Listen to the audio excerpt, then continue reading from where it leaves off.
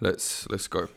One cold night last month in a rundown district of Kiev, far from the glitz of the city centre, a group of anarchists were plotting to drop a political banner over a road bridge. I was stood waiting below. The anarchists had told me to wait there at a specific time and promised I'd see something. As I waited, I saw one of the anarchist lads I'd met the day before shuffling around in the shadows. He came up behind me and said quietly, "If any of the fascists around here approach you, don't worry, I'll be just over here. I have a knife and some CS gas." For some reason, I laughed. This lad, Alexei, looked at me as if to say, this isn't a joke. It wasn't.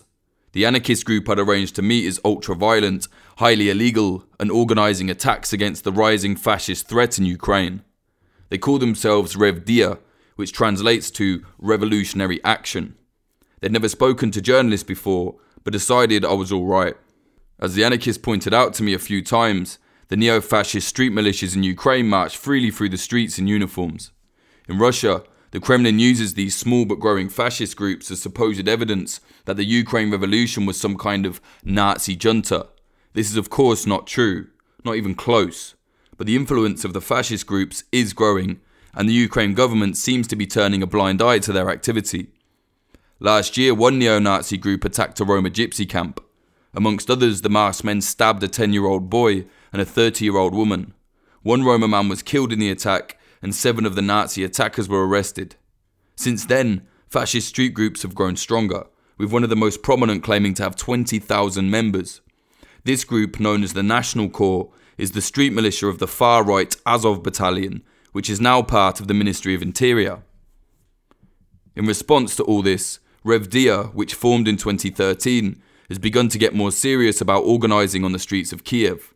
They see it as their duty to fight back violently against the fascist movements and the state who they say enables them. When I arrived in Kiev to meet the anarchists, I had no clue if I'd find them. That night I was told to wait in a walkway of the underground metro station where there was no phone signal. Eventually, a young guy appeared with his phone in his hand. He was looking at pictures of me on the screen. He held the phone up next to my face to check it was me and not some kind of police infiltrator. We parted ways and I got a text with coordinates of a place to meet at the next day. They said I'd be going to a forest where the anarchists would show me their proficiency with a rifle. Unlike many anarchist groups in Europe, Rev Dia are concerned first and foremost with class struggle and direct action.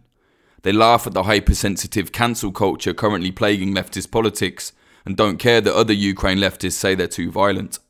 "You can't speak nicely to Nazis," explained one of the Rev Dia members as he loaded a magazine into a modified AKM assault rifle. His name was Mykola. He was masked in a skin-tight balaclava and dressed in a mismatch of urban tactical wear.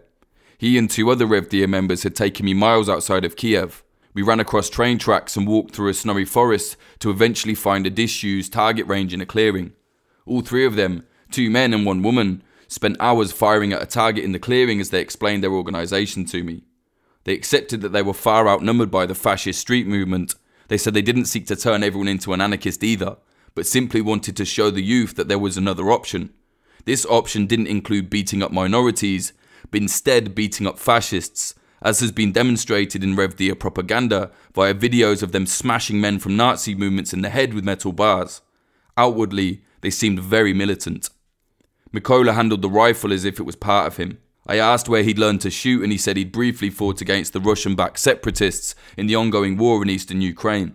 He didn't want to talk about his time on the front, but when I mentioned that some might think Rev Dia is pro-Russian because they want to fight the Ukraine government, he shook his head.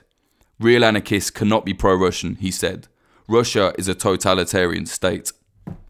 And that's the end of it. You only get a certain amount of words.